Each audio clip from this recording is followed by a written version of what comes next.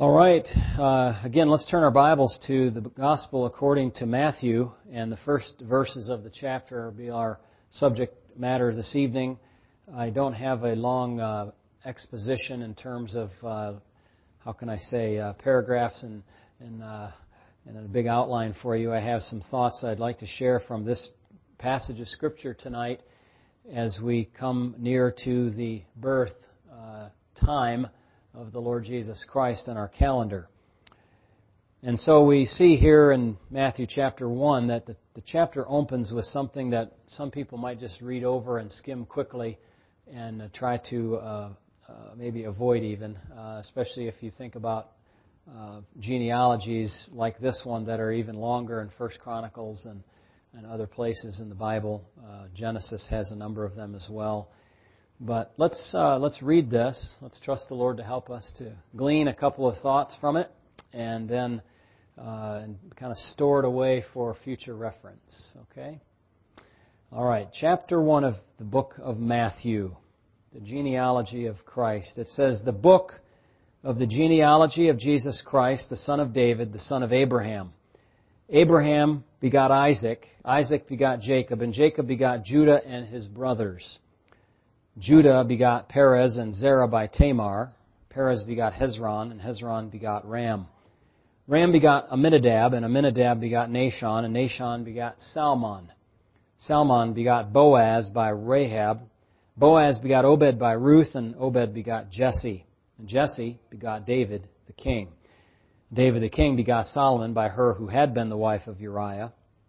Solomon begot Rehoboam. Rehoboam begot Abijah. Abijah begot Asa. Asa begot Jehoshaphat. Jehoshaphat begot Joram. And Joram begot Uzziah. Uzziah begot Jotham. Jotham begot Ahaz. And Ahaz begot Hezekiah. Hezekiah begot Manasseh. Manasseh begot Ammon. And Ammon begot Josiah. And Josiah begot Jeconiah and his brothers about the time they were carried away to Babylon. And after they were brought to Babylon, Jeconiah begot Shealtiel. And Shealtiel begot Zerubbabel. And Zerubbabel begot Abiad. Abiad begot Eliakim. And Eliakim begot Azor. Azor begot Zadok. Zadok begot Achim. And Achim begot Eliad. Eliad begot Eleazar. Eleazar begot Matthan. And Matthan begot Jacob. And Jacob begot Joseph, the husband of Mary, of whom was born Jesus, who is called Christ. So all the generations from Abraham to David are 14 generations. From David until the captivity in Babylon are 14 generations. And from the captivity in Babylon until the Christ are 14 generations.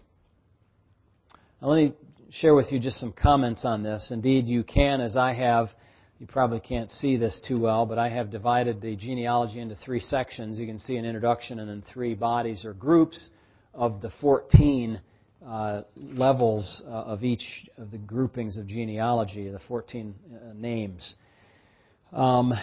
First, let me just comment a little bit on the importance of the genealogy. Maybe I should even back up and say the relevance of the genealogy in the sense of why am I talking about this? Well, as you know, it's written in Scripture, so that's number one reason. Number 2, it tells us a lot about our faith and about where Jesus Christ came from.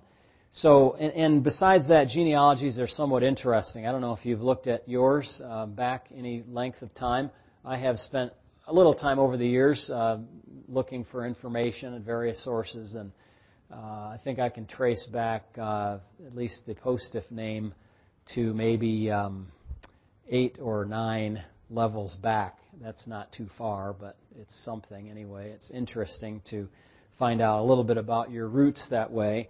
But we have to caution ourselves not to go too far in that and focus on that, as some have begun to do, because Paul does warn us to not get caught up with what?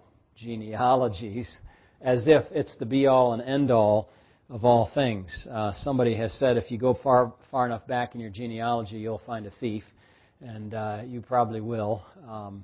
All of us have some connection, some black sheep in the family. Hopefully we're not the black sheep. But so you have that warning against going too far into this matter of genealogies. And after all, in Christ there is no Jew nor Gentile. So there's no reason for us to worry like, oh, my lineage is so bad, I'm cursed, that sort of thing. I can't ever amount to anything for God. That's not the case. God does not punish the children for the sins of the fathers, and thankfully, actually, He doesn't even punish us for our own sins if we're in Christ. Did you ever think of that? He doesn't punish the children for the fathers, neither does He punish the children for the children's sins, which, if they trust in Christ, that is. And so that's a great encouragement to us. But the importance of genealogies is noted in the Bible especially for two groups of people. I wonder if you might think of the groups of people for whom genealogies are important in the Bible. What groups of people? Do you have any idea? Silence. You haven't thought about this as much as I have, I see. I've been sitting in my office pondering this. Well, this is one of them. If you're not a son of David, what? Can you be a king in Jerusalem over Israel? Not legitimately. Not legitimately. So that's one. So kings, it was important for kings to have a known genealogy. What's another group of people? I just have one other in mind. Anybody? Priests. There you go. That's very good. Priests. If you were not of the line of Levi and then correspondingly or after that the line of Aaron, could you be a priest? No. In fact, if you go back to Ezra, just spend a moment with me looking at a couple of texts. In Ezra in chapter 2, if you find 2 Chronicles, you're close. Just keep going a little bit. Ezra chapter 2. And here is a huge list of the people who returned to Jerusalem after the captivity. And among them in Ezra 2:61, and says, and of the sons of the priests, the sons of Habiah, the sons of Koz, and the sons of Barzillai, who took a wife of the daughters of Barzillai the Gileadite, and was called by their name. Interesting, isn't it? These sought their listing among those who were registered by genealogy, but they were not found. Therefore, they were excluded from the priesthood as defiled.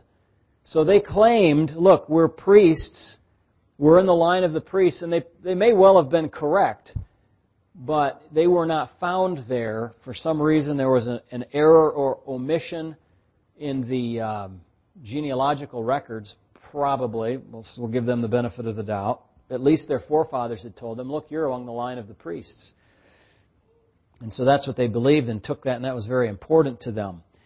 And so the governor, verse 63, said to them that they should not eat of the most holy things. In other words, you can't partake of the things that are reserved for the priests till a priest could consult with the Urim and Thummim, those special devices that allowed God to share revelation to the people of Israel somehow. We're not sure exactly how that happened, but that was a special revelatory vehicle to answer difficult or unknowable questions to people. And so they had to wait to find out if they could participate. Now, this was important because if you go back to Numbers chapter 3, not just anybody wanted to walk up to the temple and say, hi, I'm a priest, let me in. I'm going to start ministering as a priest. Somebody comes and says, hey, I'm called of God to ministry. Okay, I listen to that. But you've got to show yourself to be really, truly called to minister. You can't just say, I have a private calling, even if nobody can see it. No, in fact, there has to be objective evidence. In this case, the objective evidence was that you had to be a Levite. Look at Numbers chapter 3, verse number 10. So you shall appoint Aaron and his sons, and they shall attend to their priesthood. But the outsider who comes near shall be put to death. Okay, this is somebody, what it means is an outsider coming near to usurp the authority of the priest. to usurp the office of the priest. Okay? Now, a king did that one time, didn't he? Do you remember that king? He did not do what was right in the sight of God. In fact, actually 2 kings did. I was thinking of Uzziah, or Azariah as his name is, in other official records. But you also had Saul, right, offering sacrifice when he should not have been doing that. That was a function of somebody in the priestly line.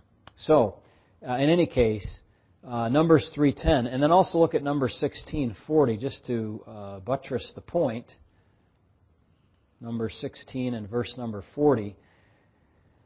And so, in other words, it wasn't a nice thought or a good try on somebody's part to step in from outside of the tribe of Levi to be a minister to God in this context, in this setup. Verse 40, to be a memorial to the children of Israel that no outsider... Let me go back. So verse 39. So Eleazar the priest took the bronze censers, which those who were burned up had presented, and they were hammered out as a covering on the altar. Okay, so this is in the incident of Korah and the rebellion against Moses and Aaron. To be this covering was to be a memorial to the children of Israel that no outsider who is not a descendant of Aaron should come near to offer incense before the Lord, that he might not become like Korah and his companions, just as the Lord had said to him through Moses. So, what happened to Korah and his companions? Do you remember?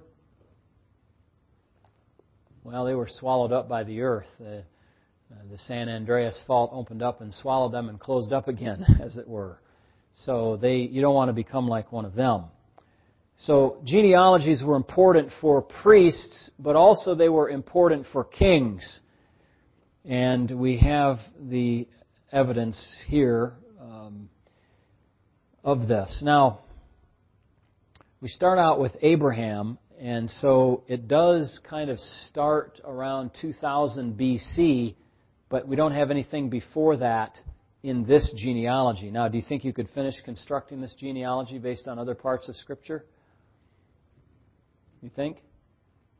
Yes, you could.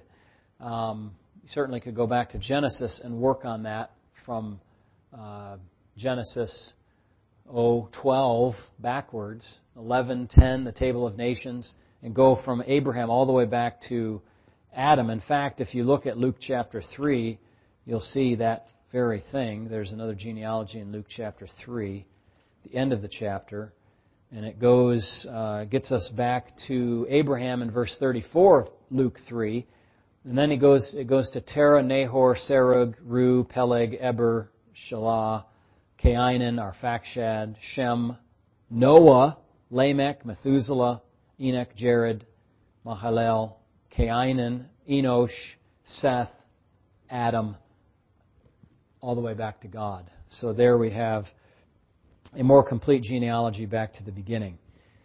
Now, if you were to count how many genealogical records there are here in Matthew alone, how many, you could say, generations are there, you would probably quickly estimate, if you were quick with your math, 14 times 3, and you'd come up with how many? 42 generations. But then there's a little bit of kind of difference at the beginning and at the end, and you kind of add the last generation, maybe the first one. And there's a couple of missing generations in here, and I'll explain those in a moment. But you have at least, and you could try this, 45 generations listed. So remember I said I can maybe go back 8 or maybe 9. Well, this is going way farther back than that, and over a vast period of time. I mean, actually, if you divided 2,000 by 45, what would you get? Somebody have a calculator and do that real quick. I'm just interested. 44, so it's a little bit long for a generation. But there is some, like I say, there's some missing ones here that we have to talk about for just a moment. So the entire tenor of the passage, however, is, look, this is a real deal here. This is a real person. Jesus, who had a real lineage. Now we know that his lineage was a little bit odd because of the virgin birth aspect of it. But he's got a historical lineage, that our faith is based on solid historical footing. Okay, when you believe in Jesus, you're not believing in a myth. Although there's still people out there today who preach and teach that this Jesus never even existed. I mean, if Jesus didn't exist, then John F. Kennedy didn't exist. Okay? I mean, really. You can't deny the one and accept the other. There's just an overwhelming amount of evidence. Okay, somebody, you say, well, we saw him. Yeah, well, I mean, JFK. Well, the disciples saw Jesus too. They lived with him. And we have eyewitness testimony of that. You could pick any figure in history, Julius Caesar or Aristotle or somebody else, and say, look, we have all kinds of evidence of Jesus existing, at least as much as those guys. So our faith is based solidly on a good footing. Now, there are, this tells us that our faith is a real thing. It's not just a made-up, pretend kind of situation. Now, let me go back to the genealogy itself. And what I was interested in doing is looking at connections to the genealogy of Christ in Matthew 1 to other portions of Scripture. And if you were to go through the study that I did, and I like to think of it in a graphical kind of way. So think of the book of Matthew maybe at the center of a circle. And then around the circle you have all the other books of the Bible. And where does the genealogy in Matthew point to those other books in the Bible? And let me give you the books. It points to Genesis a number of times. Exodus, a little bit incidentally. It points over to Ruth, to 1 Chronicles, to 2 Kings, to 2 Samuel, to 1 Kings, to 1 Chronicles, to 2 Chronicles. What have I missed? And that's most of them. So you have the writer here, Matthew, and by the way, who is Matthew? What's that? What did he do before he did this? Poor guy. He was not very well liked, tax man. But probably quite gifted at keeping records and noting things and keeping them in order. And so here we have him. This is his wheelhouse here. He's keeping track of these generations, and he's saying, look, this is amazing. We have a connection back all the way to Abraham, and then, of course, back even farther to Noah and then to Adam. But he didn't bother putting all those. He wrote in a structured way these groups of 14. Now, what can I do here? There's so many things, so many details. Let me mention, just to close the loop on that virgin birth aspect of it, go to verse number 16. Verse number 16. It says, and Jacob begot Joseph. Okay, just like all the previous generations of begots, that was a normal relationship, father to son, or perhaps father to grandson, in some of these generational listings here. But Jacob fathered Joseph, and it says the husband of Mary, and then it uses different language. It doesn't say Joseph begot Jesus, like it said in the others. Did you notice that? Daniel, did you notice that? Okay. What does it say? It says, Jacob begot Joseph, the husband of Mary, of whom was born Jesus. Now, who is the of whom? Who is the whom? Well, maybe it's not as clear in English as it is in Greek, but the whom is feminine. It's not masculine. Okay, so you might just put a little footnote by the whom and just put feminine there. It refers to Mary. Joseph did not begot Jesus. Okay, Joseph was the husband of Mary, the adoptive father of Jesus, if you will, the legal father, the one through whom Jesus received the legal title to the throne of David, but he was not the father of Jesus. It was Mary, of whom, of her, was born Jesus, who is called Messiah or Christos or Christ. Okay, so a very important detail in the text that supports the notion of the virgin birth. Now, by the way, the genealogy we have referred to in Luke is a different genealogy. After David, it doesn't go through Solomon like this one does. You remember who it goes through? It goes through Nathan.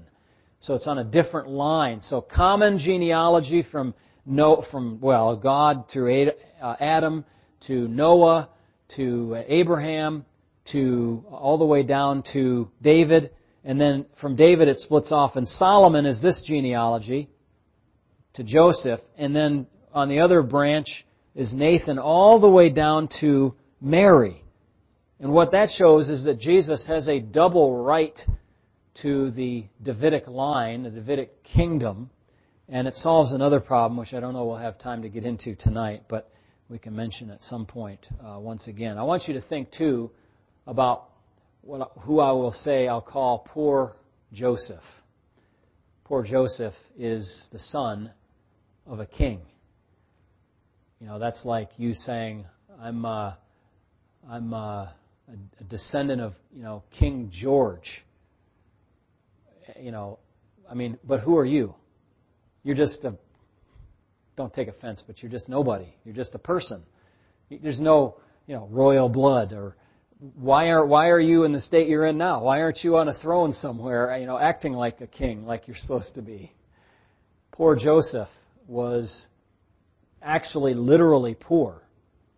A poor man in Jerusalem, waiting for the promise of the consolation of Israel, knowing that I guess he knew, perhaps, I hope, that he was a descendant of King David and had actual right to the throne upon which Herod at the moment sat. How would that feel? I'm supposed to be there, not him.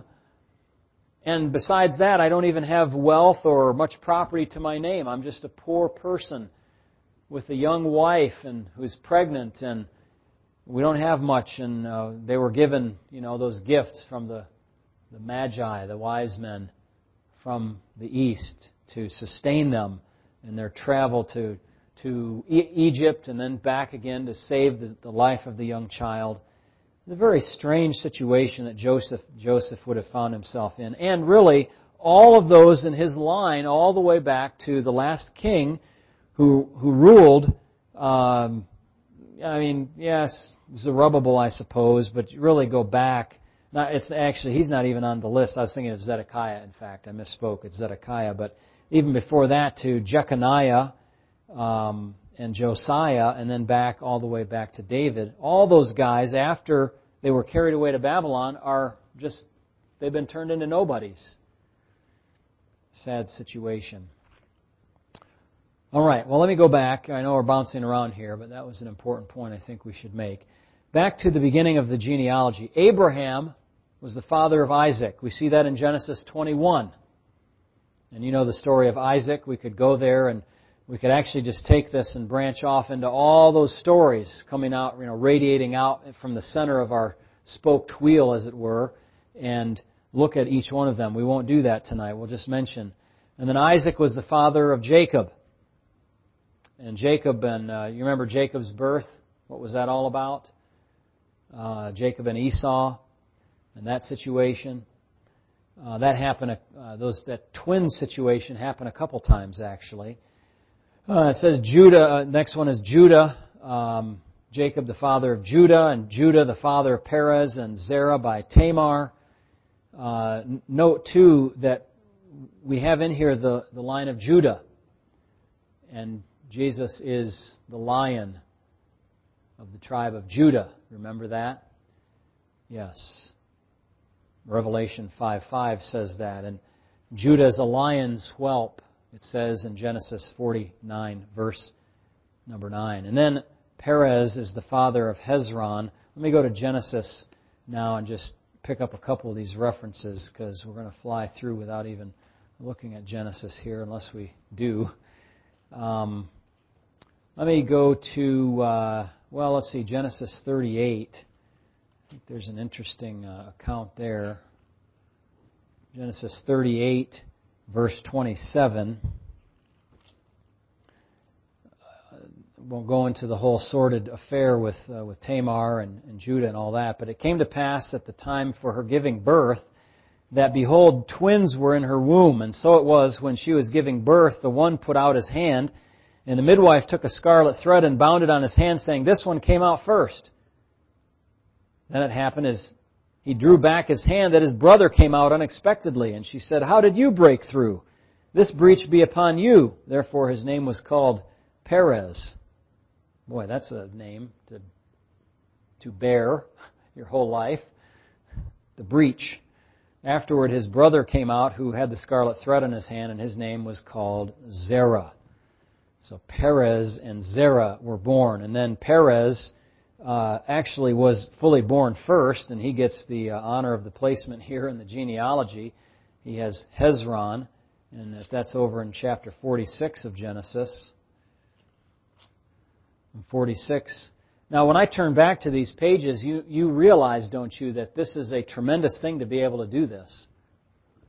You have a book that was written in the mid-50s or 60 A.D., referring back to events that occurred 1800, 1900 years before. To be able to have the source book from another language, Hebrew, transmitted to us, preserved to us, and translated into our language, and be able to turn to it, you kind of lose track of the fact that thickness of my Bible there represents like those 1800 plus years. That's tremendous. You can't just do that like, you know what this is? This is like Ancestry.com. I mean, you're going way back in the beginning of history to find the people there. I mean, this is better than a DNA test to find out your ancestors. How do they know who your ancestors are anyway? But anyways, so Genesis 46 and verse number 12. The sons of Judah were Onan, Shelah, Perez, and Zerah. But and Onan died in the land of Canaan. The sons of Perez were Hezron and Hamul. There's Hezron again. And then Hezron had Ram. Ram had Amminadab. And Amminadab is found in several texts in the Bible. Very interesting. You see him pop up a number of places.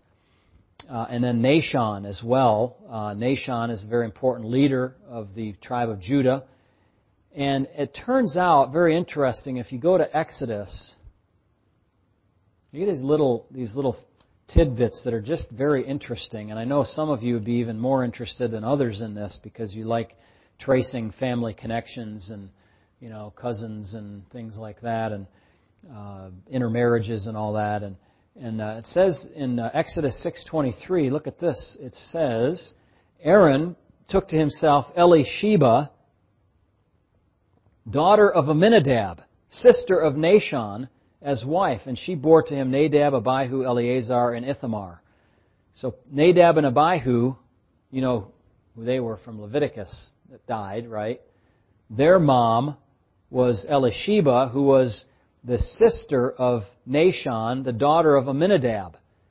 And so you have, now just think about what that means. That means that you have an intermarriage between the line of Judah and the line of Aaron or Levi. So now you've got a family with Aaron and Levi together. So they did cross over between tribal boundaries in marriage, even as this says in verse number 23, Aaron himself, the high priest. Okay. Now, next let's go to Ruth. Joshua judges Ruth, chapter 4. The story of Ruth is fascinating. It's really the story of Ruth and Boaz and how they got together, and Naomi.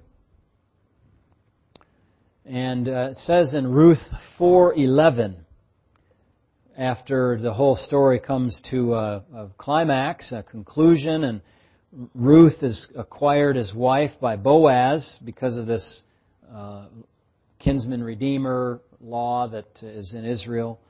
And she's a Moabitess nonetheless, but she's acquired his wife from Boaz. And he says, I've acquired her as my wife to perpetuate the name of the dead through his inheritance. In other words, to raise up seed to Elimelech, to then her, his son, and then Ruth his wife. And the son, of course, died, you remember, in the story, that the dead may not be cut off from his brothers and from his position at the gate. You are witnesses this day. So Boaz is doing a magnanimous thing to marry this woman and raise up offspring so that the name and lineage and land and all that won't be confuddled, as it were, in the history of Israel. And verse 11 says, And all the people who were at the gate and the elders said, We are witnesses. The Lord make the woman who is coming to your house like Rachel and Leah. So the idea of that is a prayer. May God make her like Rachel and Leah, the two who built the house of Israel. And may you prosper in Ephrathah and be famous in Bethlehem. Now that sounds familiar, doesn't it? Out of you, Bethlehem, Ephrathah, shall come a ruler who will rule my people Israel. May your house be like the house of Perez, whom Tamar bore to Judah because of the offspring which the Lord will give you from this young woman. So Boaz took Ruth, and she became his wife, and then she bore a son. Okay? Now go down to verse 18. Well, I got to just keep reading. Then the women said to Naomi, Blessed be the Lord, who has not left you this day without a close relative, and may his name be famous in Israel. I would say his name is famous in Israel because it says Salmon, the father of Boaz by Rahab, and Boaz begot Obed by Ruth, that he is famous in Israel, famous in Christianity as well. And verse 15, May you be a restorer of life and a nourisher of your old age, for your daughter-in-law who loves you, who is better to you than 7 sons, has borne him. Then Naomi took the child and laid him on her bosom and became a nurse to him. Think of Grandma, how pleased she was to have a little one. And the neighbor women gave him a name, saying, There is a son born to Naomi, and they called his name Obed. He is the father of Jesse, the father of David. Now, this is the genealogy of Perez. Perez begot Hezron, Hezron begot Ram, and Ram begot Amminadab. Amminadab begot Nahshon, and Nahshon begot Salmon. Salmon begot Boaz, and Boaz begot Obed. Obed begot Jesse, and Jesse begot David, the king of Israel. And so you have here a chunk of the genealogy that just is lifted right from Matthew, by Matthew, right, and put into here, into his own genealogy of Christ. And a very important part of text. If nothing else, Ruth has to be in the Bible for that. It has to be there so we know about the correct full lineage of the Lord Jesus. Now, in view of the time, I'm going to have to just quickly go through a couple more things very quickly, and then let us finish this time. The next section of the genealogy is from David all the way to the carrying away to Babylon. So from David about 900 and some BC, 1000 BC, all the way down to 597 technically at the end of this part of the list. But you have Solomon and Rehoboam, and then you have Abijah and a few of these other guys. But if you look at verse 8, notice it says, And Asaph the father of Jehoshaphat, and Jehoshaphat the father of Joram. And Joram is also known as Jehoram, Jehoram. Okay? And then it says, And Joram the father of Uzziah, also known as Azariah, as I mentioned. But the thing is, that skips 4 generations. We know that from the genealogical material in the Old Testament. Who is skipped? Well, after Joram is Ahaziah, who was an evil king. Then Athaliah, she was a queen, a very evil one, and doesn't really belong in the genealogy whatsoever. Then Joash, who was a good king. And then Amaziah was a good king. So I'm actually going to look and make sure that I should even have Athaliah in here. The whole thing is a bit confusing with that because she wasn't supposed to be there at all. And so then Amaziah was the direct father of Joram. So what does that tell you? That tells you that Matthew is fine with saying Joram is the father of Uzziah, even though there's 4 generations or 3 in the middle there. Okay, so this genealogy is clearly not meant to be exhaustive. Anybody can turn back to the records and look. So Matthew knew that. He wasn't hiding anything. He structured it this way so that there would be 14, 14, and 14 for some reason. Probably so that young people like Daniel could memorize the list easier and say, okay, I got 14, I got to get another 14, I got to get another 14. All right? Can you do that, Sam? No? All right. Well, someday perhaps. That would be a tough list to memorize, wouldn't it? So you have then Uzziah, who was a king for a very long time. Jotham, Ahaz, Hezekiah, the good king. Manasseh, not so good. Amos or Ammon, Josiah. Then there's a skip here, a skip of Jehoiakim. And then Josiah, the father of Jeconiah. And Jeconiah is a troublesome character because he was cursed by God. That curse is a subject of another talk some other time that we've done before. And then you have the deportation to Babylon. And this is interesting now. The deportation to Babylon, you have a couple named Shealtiel, Zerubbabel in 1 Chronicles 3. And then Abiad in verse 13 doesn't occur anywhere else in the Bible. And the same with the next ones in the list. Eliakim, Azor, Zadok, Achim, Eliad, Eleazar, Mathan, and Jacob. Why? Well, I think because of the exile, the information recorded in Scripture, the information that would have been recorded in Scripture is just not there because they would have, if they had a continuation of the book of 1 Kings, 2 Kings, 1 Chronicles, 2 Chronicles, they would have had more kings. Supposing they hadn't, been exiled, they hadn't sinned. But that information is just not there, so it's kind of lost. So there may have been genealogical records, but incomplete, and whatever problems they might have had with those. And then finally, notice the name Joseph. I looked for Joseph in the Bible, and do you know how many guys are named Joseph? I mean, there's a lot of guys named, Ahaz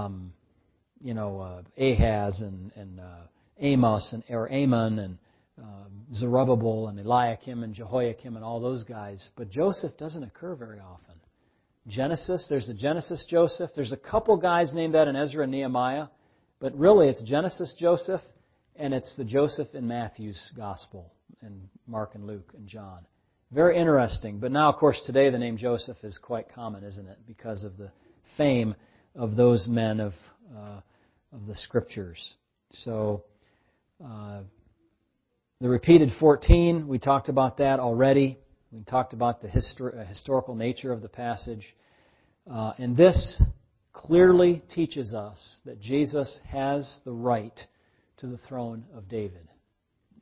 Matthew is crystal clear about that. Jesus is a son of David through Joseph and legally has right to the throne of his father. And so it's critically important for kings and for priests to have the right genealogy. And Jesus has it. He has it. And we'll see in Luke 3 the same thing when we come to that portion of Scripture. So a very interesting portion, even though you might have read it at first and said, what's all this about? Hopefully it's a little more clear to you now. Let's pray. Lord, thank you for this time we've had tonight to look into the section of Scripture which records for us the genealogy of Jesus Christ, of Joseph and Jacob, and all the way back to Abraham, and all the way back to Noah and Adam in Luke's Gospel. Lord, I thank you for this record that solidifies our faith. It gives us a historical basis upon which we believe. It says that we're dealing with real things here, real people, and many, many, many generations of them. So, Lord, we are grateful to you for it. Pray that you help us not to overlook this portion of Scripture, but to pay good and close attention to it. And remember, each one of these people, many of them in the first 2/3 of the list were kings in Israel, significant personages in the history of the nation and of the people of God. And, Lord, only because of the sin of the nation did the last third of those people never even receive mention really in Scripture other than in this genealogy. Lord, thank you that you have made us kings and priests as well. despite the fact that we have no genealogy of which to speak. We're just regular old people. Thank you for your love for us. In Jesus' name, amen.